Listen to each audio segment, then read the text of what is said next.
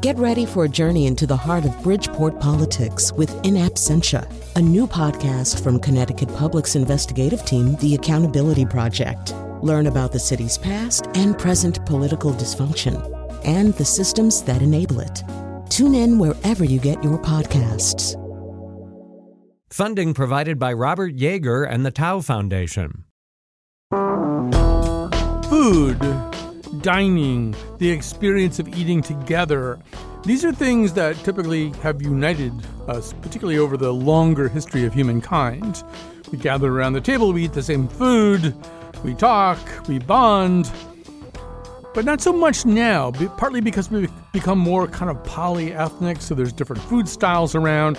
Overlaying that are politics and social concerns about what foods are and are not right to eat. And overlaying those are an increasing number of dietary preferences and concerns. The number of people reporting glucose intolerance rises each year. All right, so food as a minefield is the topic of today's show after this news.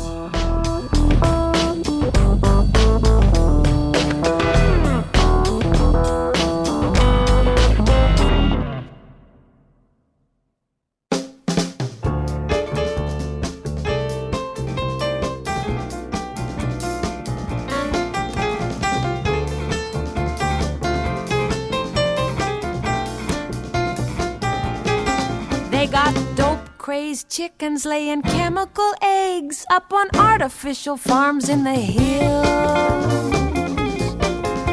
And bug-eyed roosters on wobbly legs that they're keeping awake with pills. Well, didn't you ever stop and wonder when you look in the mirror, is this the way I'm supposed to be feeling? Then you turn on the faucet and out comes something you wouldn't wash your automobile in. Your automobile in. I'm a victim of foodophobia, and I'm too damn scared to eat. A taste of honey makes me feel real funny, and I faint at the sight of meat, 'cause I'm a victim of All right, so we are going to be talking today about how our attitudes toward food have changed, both individually and collectively. I mean, the things that we as individuals are willing or eager to eat or unwilling and averse to eating, it's all just changed drastically. And then when you get a whole bunch of people sitting around the table, it gets even more complicated. I'm 67, I know. When I was in high school, I knew a vegetarian. Ned the vegetarian. He was the vegetarian for the whole school. I don't know when I learned the term vegan. If you pressed me on it, I'm going to say maybe around 1990. There were people when I was in the 1970s who were lactose intolerant, but that phrase was not around. Same for celiac disease or non-celiac gluten intolerance. I knew people who kept kosher. I don't think I heard the term halal for a really long time. Nobody ate sushi, so nobody had to not eat sushi. It's just as we've become more diverse, we've learned a lot about different foods and dishes and tastes, but we've also learned about, well, things that could conceivably go wrong with food or things that we think we shouldn't eat. And God forbid you should invite allegedly the greatest football player who ever lived, Tom Brady, over to your house. Here's what his chef says he eats and doesn't eat. Mainly doesn't. No white sugar, no white flour, no MSG. I'll use raw olive oil, but never cook with olive oil. I only cook with coconut oil. Fats like canola oil turn into trans fats. I use Himalayan pink salt as the sodium. I never use iodized salt. Tom doesn't eat nightshades because they're not anti-inflammatory. So no tomatoes, peppers, mushrooms, or eggplants. Tomatoes trickle in every now and then. I'm very cautious about tomatoes. No coffee, no caffeine, no fungus, no dairy. I think I read someplace else, no strawberries, too. So, I mean, it gets really complicated is what I'm saying. We have some guests here who are going to try to decomplicate this a little bit, or at least tell us how we got into this particular jam. Kathy Kaufman is going to start things out, a lecturer on food studies at the New School and chairwoman of the Oxford Symposium on Food and Cookery. Welcome to our conversation. Thank you so much, Colin. I have to say I was very entertained by that theme music coming in. Great song by David Fishburne. All right, so let's talk a little bit about this. Okay, I'm 67. I think my parents ate about maybe 8 different things. I mean, I don't think that they, had and certainly for their generation, Italian food would have meant spaghetti and meatballs and garlic bread, and that is absolutely it. And similarly, limited understandings of what, say, Chinese food was. I mean, we could go on and on. And I think for older Americans, sometimes the welter of choices is intimidating. But there seem to be layers and layers of complexity, right? There's not just all the choices. There are the kind of anti-choices, food you shouldn't eat, either for health or political reasons. Maybe you can say a little bit about how we evolved into our current state. Oh, that is a big question. I think a lot of it has to do with media, as well as advances in nutritional sciences. When you think about it, we really didn't know anything about vitamins until basically the turn of the 20th century.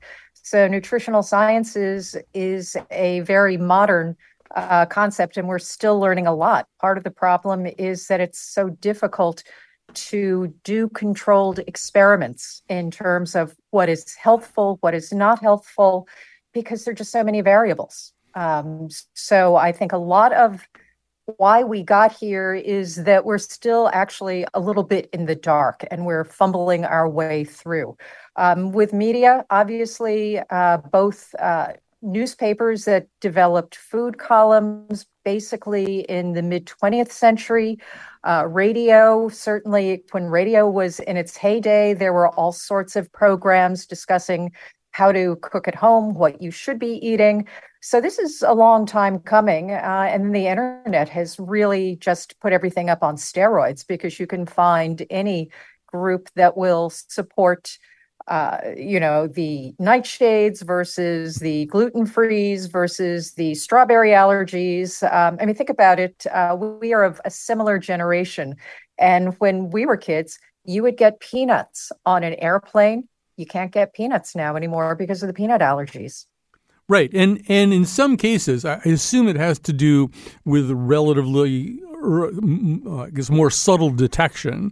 But if you just looked at the numbers, it would seem as though the number of people with allergies, the number of children and the number of adults with food allergies is growing. That's probably not true, right? It's just that we're better at spotting them.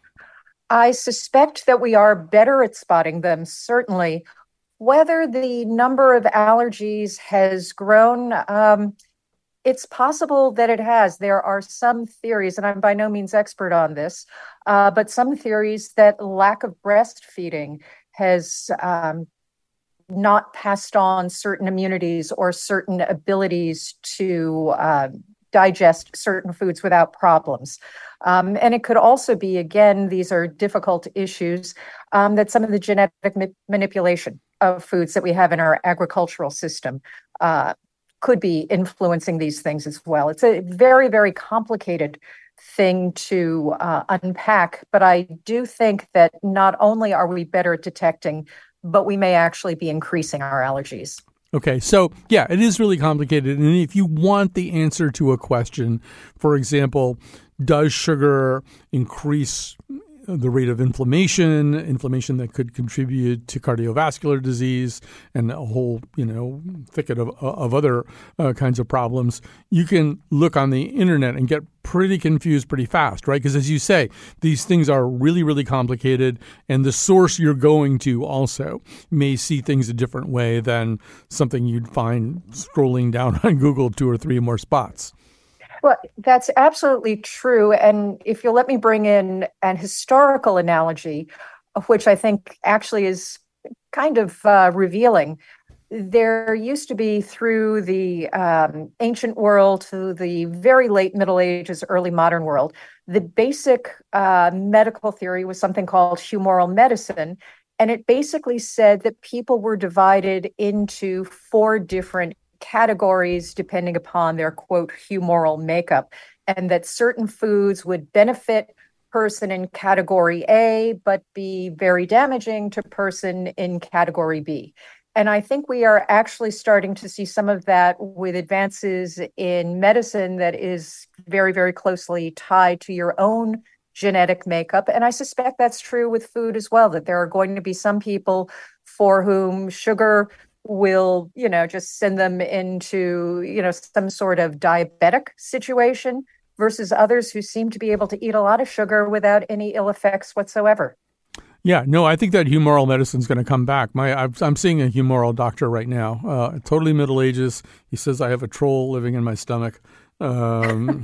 Very nice guy. I'm not sure he really knows what he's talking about. So yeah, there are so many other layers to this, right? I mean, maybe a next layer is a lot of people want to eat ethically. You want to not cause undue suffering of animals. You want to not contribute to climate change through excess methane production, not so much by you, but by cattle and things like that. But once again, that is a kind of a Gordian knot. It's not an easy thing to. I found out this morning, I was reading an article in National Geographic, that grass-fed cattle are actually worse for the environment than feedlot cattle. So, I mean, there goes like the last 20 years of my beef consumption. Yeah, I'd be curious what the theory is if the grass is a little bit harder to digest than the grains, although I'm not sure. I'm not a cow, so I can't. You just nailed it. Cattle belch at least twice as much methane on grass-based diet as they do on grain. So, yeah. That's distressing because, of course, we don't like the feedlot situation for some of the other environmental impacts. I mean, the answer does seem to be, and this is not necessarily a popular answer, is that we need to reduce our consumption of meat, particularly quadrupeds and particularly cattle. The hamburger, while it is, part of American culture and American identity, perhaps we shouldn't eat so many of them. No, we in many cases would like to know a little bit more about if we're going to eat an animal, how is the animal treated? If we're going to eat a vegetable, what are the environmental implications of the vegetable? Another thing I learned today is that a lot of coconuts, this sounds like some kind of SNL routine, but it's not. The coconuts are harvested by macaques, by these monkeys who are, for the most part, kept in pretty abusive conditions and constantly sort of tethered, and they go up in trees and get the coconuts. And I think about all the coconut oil Tom Brady only uses coconut oil because it's supposedly so healthy. I mean, it feels sometimes as though there are two trains on the track running in a collision course. I think that's absolutely correct. It is very difficult to have both ethically sourced food that is affordable. There is also the economic and social justice aspects to this, because obviously industrial produced food tends to be cheaper than the artisanally produced food. And what do we do with the large swaths of the population who can't afford to go and spend $6 for tomatoes at their local farmers market? These are definite issues that we need to deal with. And I do think you're absolutely right that there often is a conflict between what will be a healthy diet, what will be kind to the environment, and what will be something that will be accessible to the greatest number of people, both here and abroad. I mean, think about what's happening in Africa with droughts and that sort of thing. So another response to complexity is to simplify. And this, stabs are made at that occasionally. I'm thinking in particular of Michael Pollan. What was the manifesto? Eat real food, mostly plants. Not so much. Yeah. But he also says, and don't eat things that contain ingredients or chemicals or whatever whose names your grandmother would not recognize. And I don't know. I mean, you could do worse than just following those guidelines. You could do worse than following those guidelines, and they're not so different from something that, say, an Alice Waters would promote. But part of the problem, nonetheless, is still with access and affordability, because processed foods, whether they're, your Lucky Charms cereal, and I don't mean to beat up unnecessarily on whatever it is, General Mills, or your Impossible Burger, which is a highly processed food, but is it okay for the environment? These things become increasingly complicated because you speak to nutritionists and folks who really have expertise in this area. And Impossible Burgers, all of these meat substitutes, very highly processed foods. Would they be something Michael Pollan would endorse? I don't know. We should ask him. Because certainly they seem to have better consequences for the environment. They seem to satisfy the niche of wanting that meaty, juicy taste, but they are certainly things that your grandmother wouldn't recognize. So, Kathy Kaufman, another thing that's happening that I think is mostly good, but also very complicated, is that we're, I think, increasingly comfortable talking about our own approaches to these different kinds of foods. I think, as you and I were growing up, probably somebody who, first of all, wouldn't even have known, as I said, the term lactose intolerant or celiac disease or non-celiac gluten intolerance, or that person today is pretty comfortable or more comfortable anyway, saying, well, I don't eat that, I can't eat that, or I'm a vegan, I'm this, I'm that. And in a way, what people probably kept to themselves, they are a little bit more comfortable sharing maybe with a potential dinner host or someone you're out to eat with. I don't know. What are you observing about that? Maybe I've got it all wrong. Maybe people are still a little embarrassed by what they do and don't eat. I don't think they are particularly embarrassed by what they do or don't eat. And I think a lot of that has been a consequence of actually shifts in etiquette. If you look back at etiquette books from the 19th century through the mid-20th century, they all tell the invited dinner guest that if they're served something they don't like, which could be a code for, they know does not agree with them, they should just move it around on the plate a little bit and pretend to be eating some of it, but never say anything to the host about, this is not acceptable to me. I think sometime in the 1960s or 70s, you see both the etiquette books changing and the culture changing in expressing, what do I want? Sort of that me generation. We probably both remember Al Franken's, what does this say about me, Al Franken, tagline. And I think people have become much more comfortable. I know whenever I have people over for dinner that I don't know what their preferences or needs might be, I ask them if there are things that they will not eat, or I give them a couple of choices.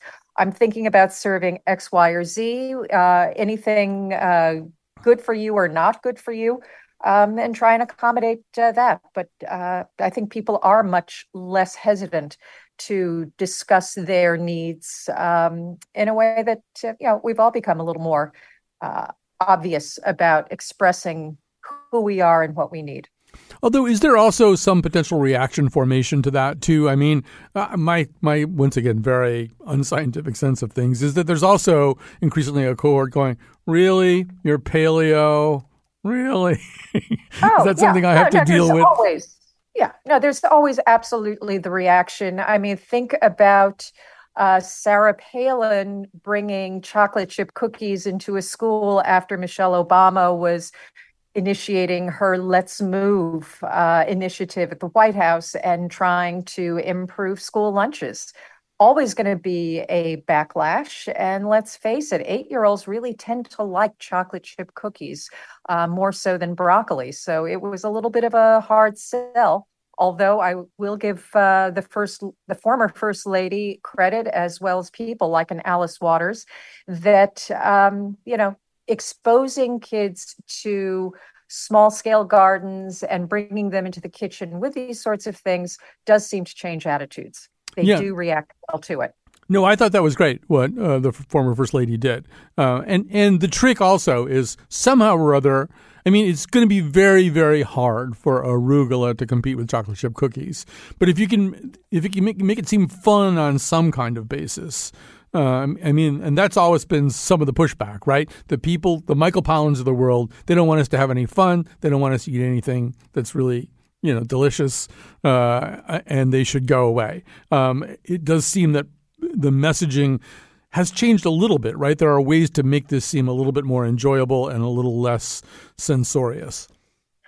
That's absolutely correct. That if you can actually get certainly kids and even young adults or adults into a kitchen. I used to teach cooking, And I found that whenever a class made whatever dish they were making, they always loved it. There was this pride of ownership of this is the labor of my hands.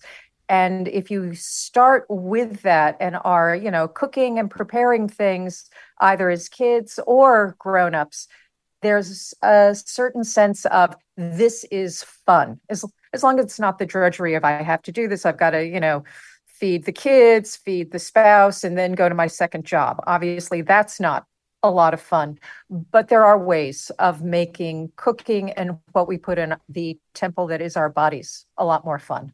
Yeah, I think one of the fun parts for some of us, and you're right, there is, once again, a price barrier to some of this stuff.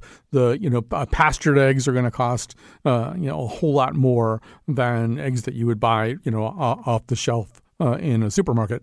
But it is fun going to farmers markets, and it's fun talking to the farmers and getting to know them and sort of beginning to associate faces, voices, even life stories with the food that you're getting. And when you do that, obviously, you're going to be buying food that's grown closer to you, the cost of shipping it, or the cost of making it into a kind of food that could survive weeks of shipping. Those all sort of go away. Absolutely. Absolutely. I could not agree with you more. I'm at a farmer's market probably 3 times a week. I'm lucky I've got a couple of choices to go to, and it makes such a difference in the quality of the cooking. Certainly in the summer, the food prepares itself. If you look at it and, are a discerning shopper at the farmer's market, there's very little you have to do. So just very quickly here as we get ready to wrap up, it's going to get hotter and we are going to have to make other kinds of choices as a planet about how we eat, what we eat. The different societies and the different economies will make different choices. But when you think about the future of food, what do you think about? I think that there is tremendous awareness, particularly among folks 40 and under, that they're going to be on this planet for another 40 or more years, and that we cannot continue on this path. And they are going to be willing to make some of the changes and sacrifices. Now, not everyone will do this, but I think we will have many more people who will be willing to use meat the way, for example, it used to be used in China, which was essentially a condiment to a carbohydrate and vegetable, a stir fry, when you think of so much of Chinese cooking.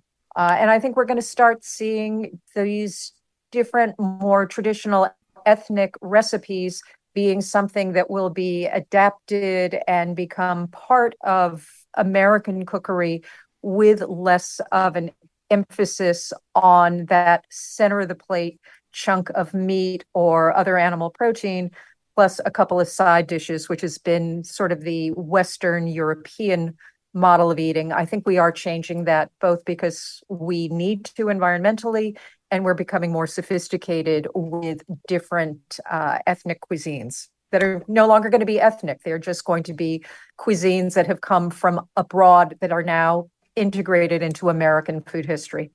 All right, Kathy Kaufman, a lecturer of food studies at the New School and chairwoman of the Oxford Symposium on Food and Cookery. Thanks for being with us. My pleasure. All right, we're going to take a break. We're going to come back. We're going to talk about sort of, how this spills out into our relationships.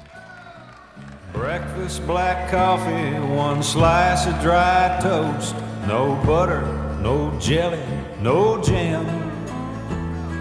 Lunch, just some lettuce, 2 celery stalks. No booze, no potatoes, no ham.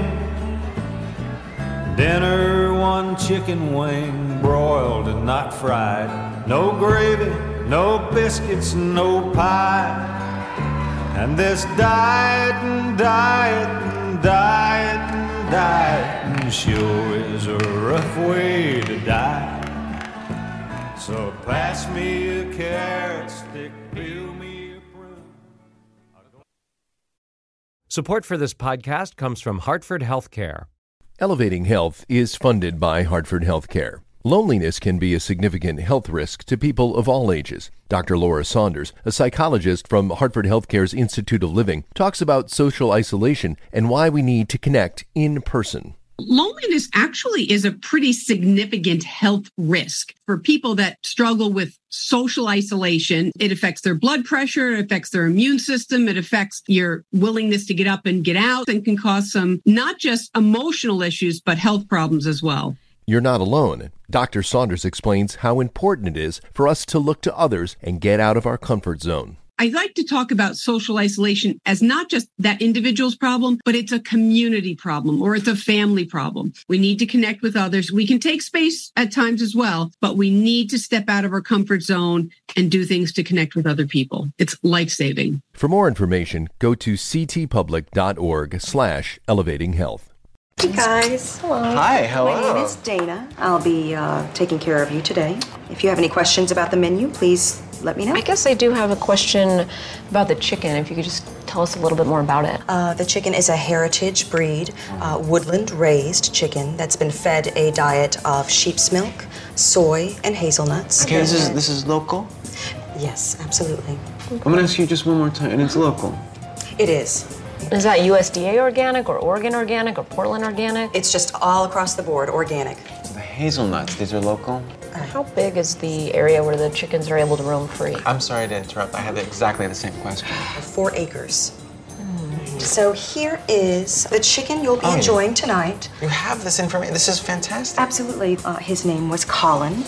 Here are his papers, okay? That's great.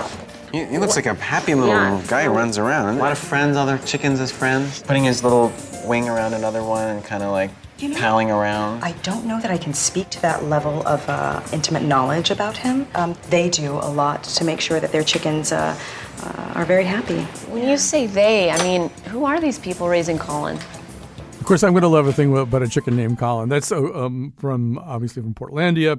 We're going to talk a little bit now about how our food becomes part of our identity and what happens when we get our identity together with other people's identities.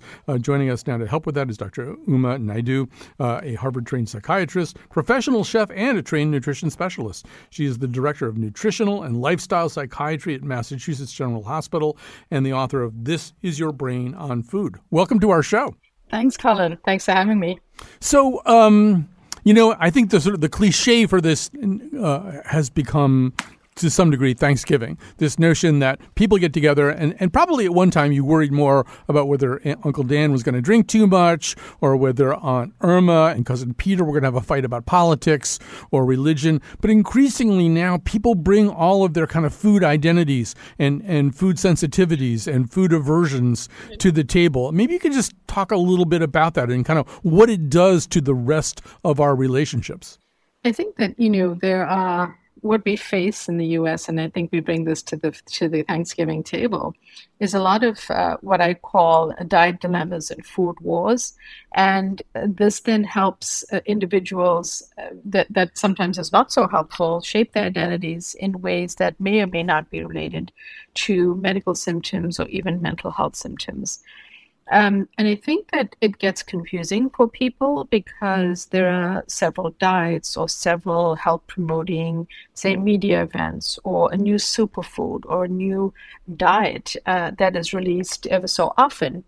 And it tends to have people focus on that versus what I think that we should be trying to do, which is move away from the standard American diet or the SAD diet, called that for a reason, towards a more healthy whole foods diet of just actual food versus the processed, ultra-processed foods. Because it's a good amount of mounting data that those types of foods are just not good for our brain in addition to our waistlines in our body.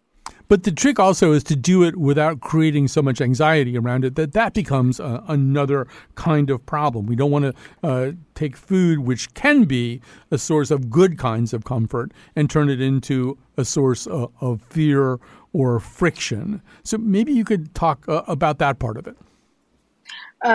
I think that that's a really great point, Colin, because, people may have their own issues with food.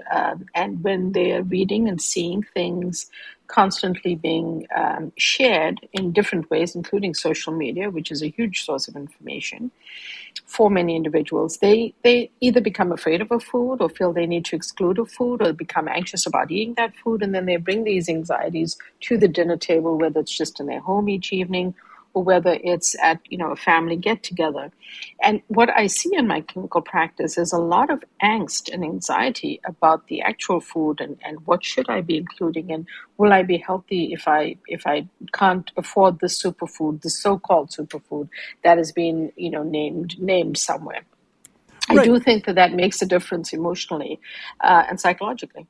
But I think also compounding that is the whole question, and we talked a little bit about this in the preceding segment, of value sets. So people want to eat foods that either are sort of sociopolitically and globally virtuous or at least seem to be that. And I think it's truer now with millennials and Gen Zers who I think are more keenly attuned anyway to the notion that what they eat might be affecting somebody in Peru.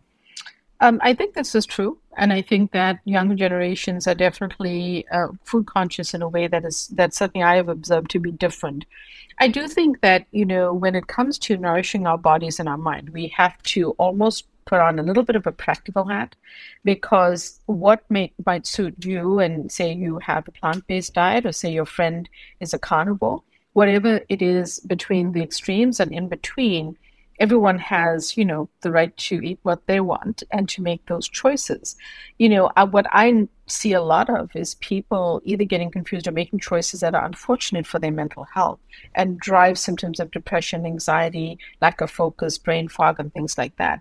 And I think I think that, it's great to worry about whoever your colleague or someone in Peru, but also helping anyone else really starts with helping ourselves, because that's really what good self-care is. Self-care is not selfishness. Self-care is taking care of yourself, your own body, your mind, your brain specifically, and then being able to do for others. So I think that some of those messages do get mixed, and I feel like it gets us away from the overarching message of trying to eat real food versus the types of foods that we tend to gravitate towards, like the processed and ultra-processed fast foods and things like that. And is that latter group of foods what you're referring to when you're talking before about the idea of food that's actually detrimental to your psychiatric health or your mental health? That is correct. And that doesn't mean that we have to exclude them entirely, but we just have to have that awareness. There's a lot of research now emerging around the gut microbiome, its impact on mental health, the impact of therefore how food impacts mental health. And things like processed, ultra-processed junk foods actually have been shown to drive certain satiety signals in the body, to however you want to reach out for more of the same food, to crave those foods, and they're engineered to be that way. So it's sort of a losing battle when we as humans are eating a processed food and think, I can just give this up tomorrow, because the way that they are made is driving certain signals in our brain and body. So the one way to handle that is to start to step back from some of those foods and start to include whole foods and cut back on the less healthy foods in our diet. No one is perfect, so I'm not trying to assume that I or anyone else will have a perfect diet, but we can make a slight effort towards a healthier norm. And I think that would definitely impact us positively in terms of our overall health.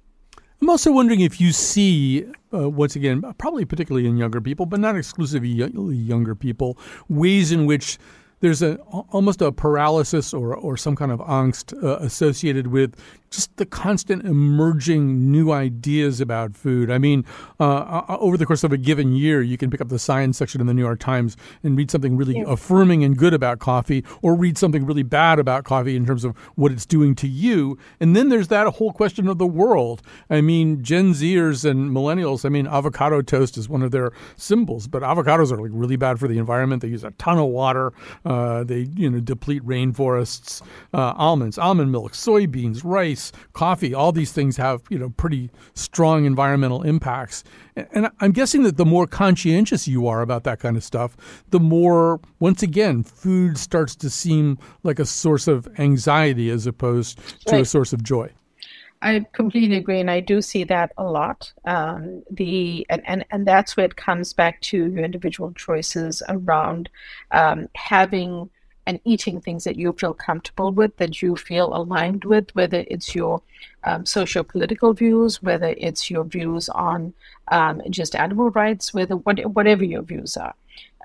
I think making those choices for yourself and then proceeding is what's going to help your mental well-being and your psychological health. Because if you're constantly in battle with what the next segment in the New York Times has, that's information that you can certainly integrate it, but relying entirely on that with not accounting for what you would like becomes important too. Because, the New York Times will have various bits of information, all of which I know that they fact check a lot. That doesn't mean that that food is right for you. This is something I call body intelligence in nutritional psychiatry, which is that what you eat, Colin, may not work for me and vice versa, even if it's a healthy food.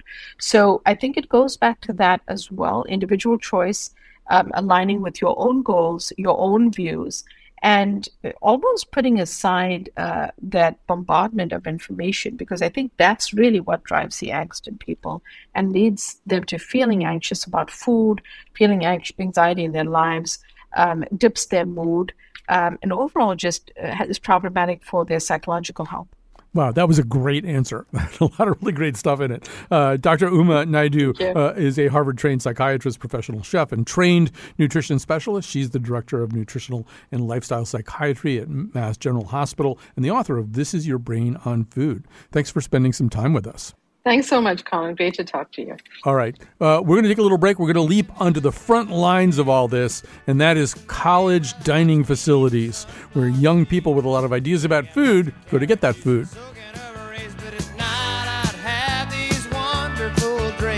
Some kind of sensuous treat, not zucchini, fettuccine, bulgur wheat, but a big warm bun and a huge hunk of meat. Cheeseburger in paradise, heaven on earth with an onion slice. Not too particular, not too precise. I'm just a cheeseburger in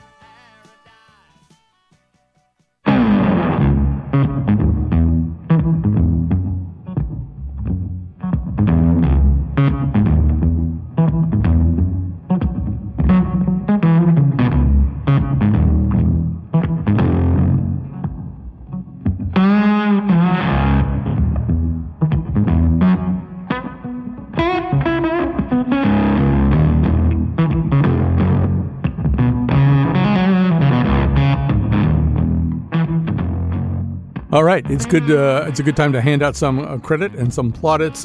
Kat Pastor is, as usual, our technical producer.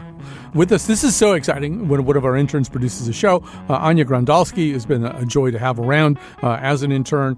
This episode was conceived by Anya and produced by Anya under the watchful eye of senior producer Lily Tyson and Jonathan McPants jumping in to help out with clips and stuff like that, because it's all hands on deck.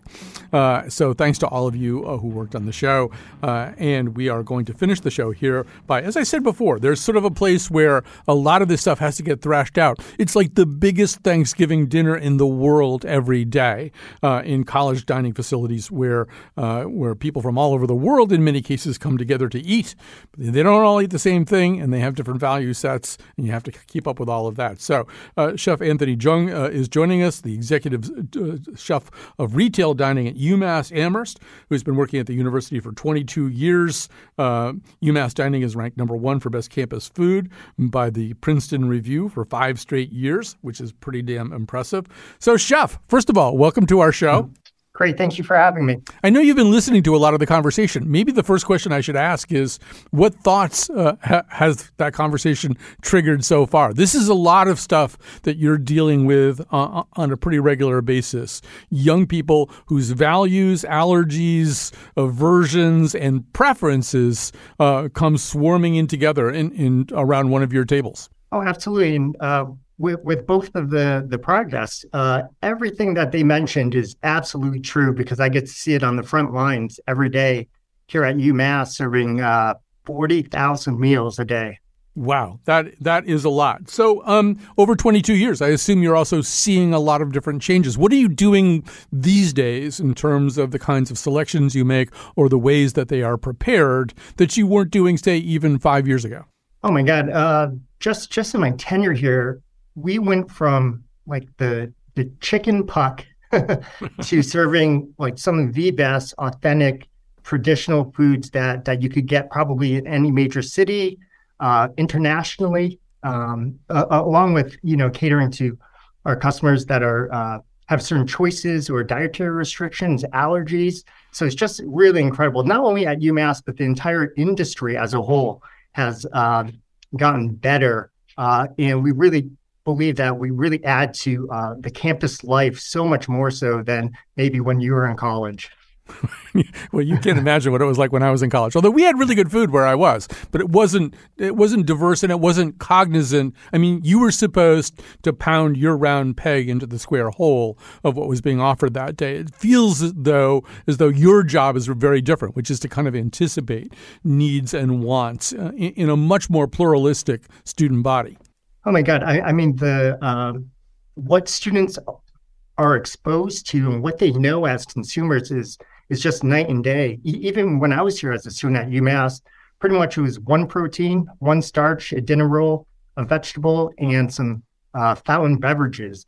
And pretty much that was our dinner. Now there are like hundreds of options. Every day in the dining commons, we have at least 100 different recipes that the staff needs to execute.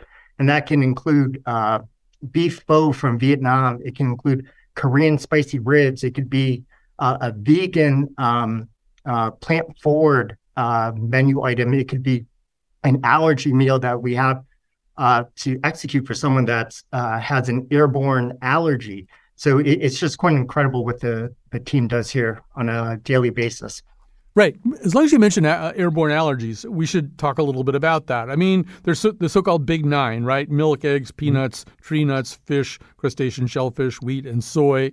But you're not just having to worry about, I mean, first of all, I don't think anybody worried about any of that stuff when I was in college, but you're aware of anyway and sensitive to a larger palette of allergies. Oh, absolutely. So when I started in the dining commons, maybe the nut allergy was the prevalent one where it's like, okay, this person's allergic to walnuts. However, in the past 10 years or so, maybe the diagnosis of allergies have gotten much better, but we deal with probably about 30 to 40 students that will be allergic to these one-offs. So maybe like black pepper. If they just have the parts per billion of black pepper, they can go into anaphylactic shock. So we have to be so cognizant of these very specific allergies other than the Big Nine. So another part of this is, and we've been talking about it on the show so far, students, and presumably you and your staff too, are more concerned about carbon footprint questions than previous generations. So not only are you having to create these meals and make them scalable and all that kind of stuff, but you really do have to maybe think a little bit more about the sourcing and the implications of the sourcing. So talk about that conversation. How does that take place among you and your staff? Oh, it's extremely important. Again, being on a college campus, our student body is so much more passionate about how we take care of our planet, where we're sourcing from. UMass sources roughly between 20 to 25% local produce. And this year, we're rolling out on our menu identifiers a carbon footprint scale. So from good to poor on that as well. So it's going to be the first in the country where we look at all of the all of the ingredients in that one particular recipe, and we use a matrix to determine the actual carbon footprint for it. So we'll be the first in the country to do this. So I feel as though some of the things that we're talking about so far, if you had gone to the director of food services in the residential college I was in the 1970s, not only would he not have understood a lot of what we're saying so far, but to the extent that I could get him to understand it, the next thing he would say is, well, it's just not scalable. You know, I can offer 4 or 5 things per meal, but I can't take all of these factors into account and live within my budget. And it must be quite a challenge. It's one thing to go out to a restaurant and get, locally sourced food and food that recognizes a lot of the kinds of distinctions you and I are making right now, and then pay, $200 for 4 people or whatever. You can't do that. You can't have a meal that costs that much. So talk about the money part of this. How do you make that work?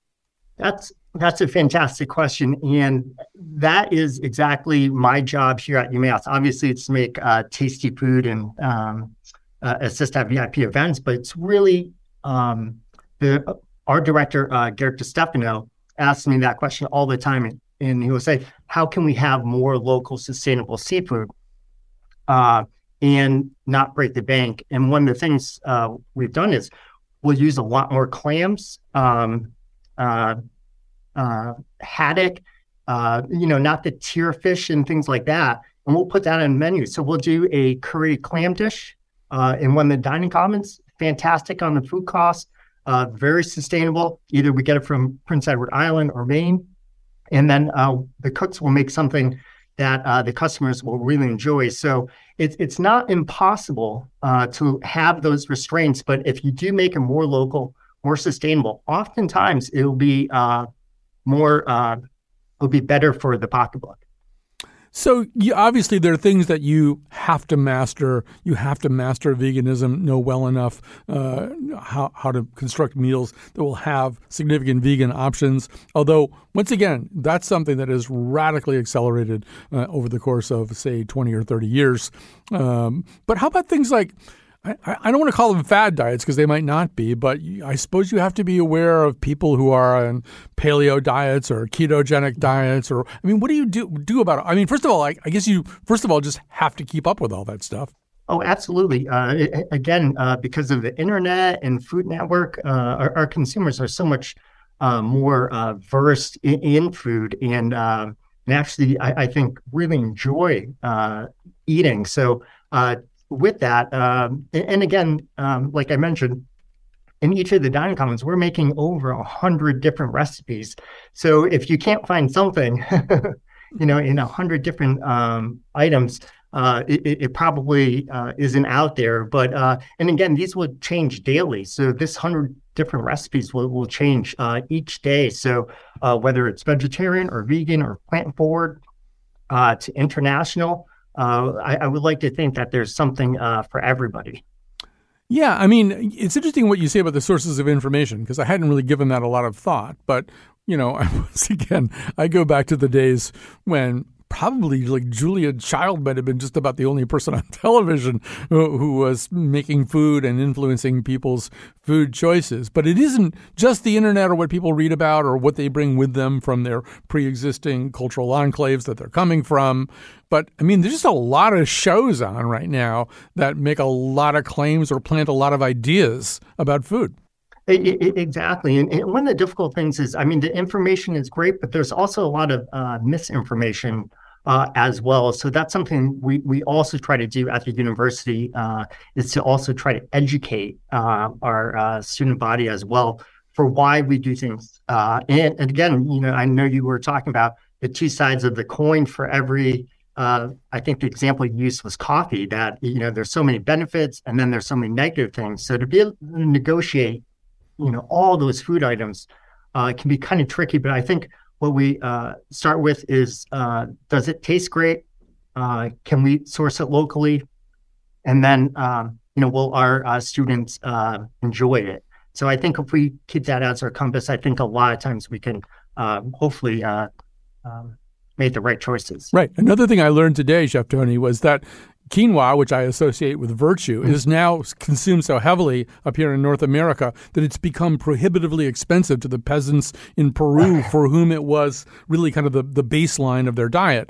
And so you think about something like that, and wow, that gets complicated. I'm going to run out of time here, so I want to say one of the other conversation you're probably having, and it's probably a two-way conversation, is with the parents. The students come in knowing what they want, but you're sort of in loco parentis as a chef. So I don't know. What do you hear from the parents? What do you tell the parents? You've only got a minute, unfortunately.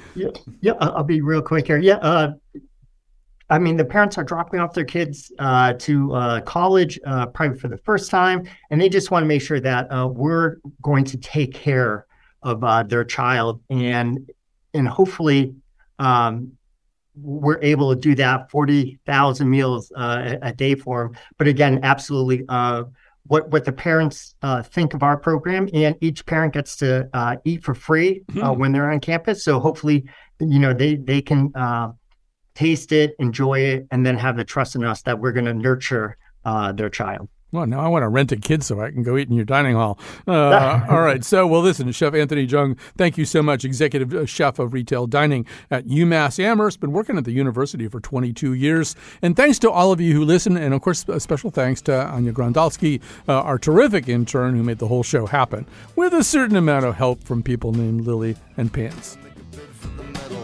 Rough rot like a cosmonaut. I got shunned for the refund. You're restless in your best dress. I'm depressed at your swank address.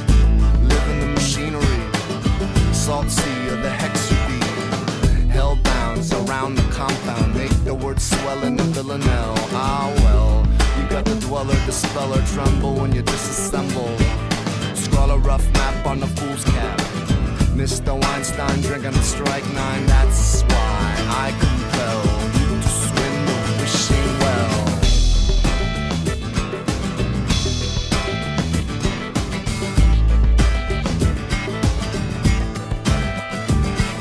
Steam it like a vegetable, green like a vegetable, burn it like a vegetable. Dirty like a vegetable, make it like a vegetable, fix it like a vegetable. Burn it like a vegetable, dip it like a vegetable, mash it like a vegetable.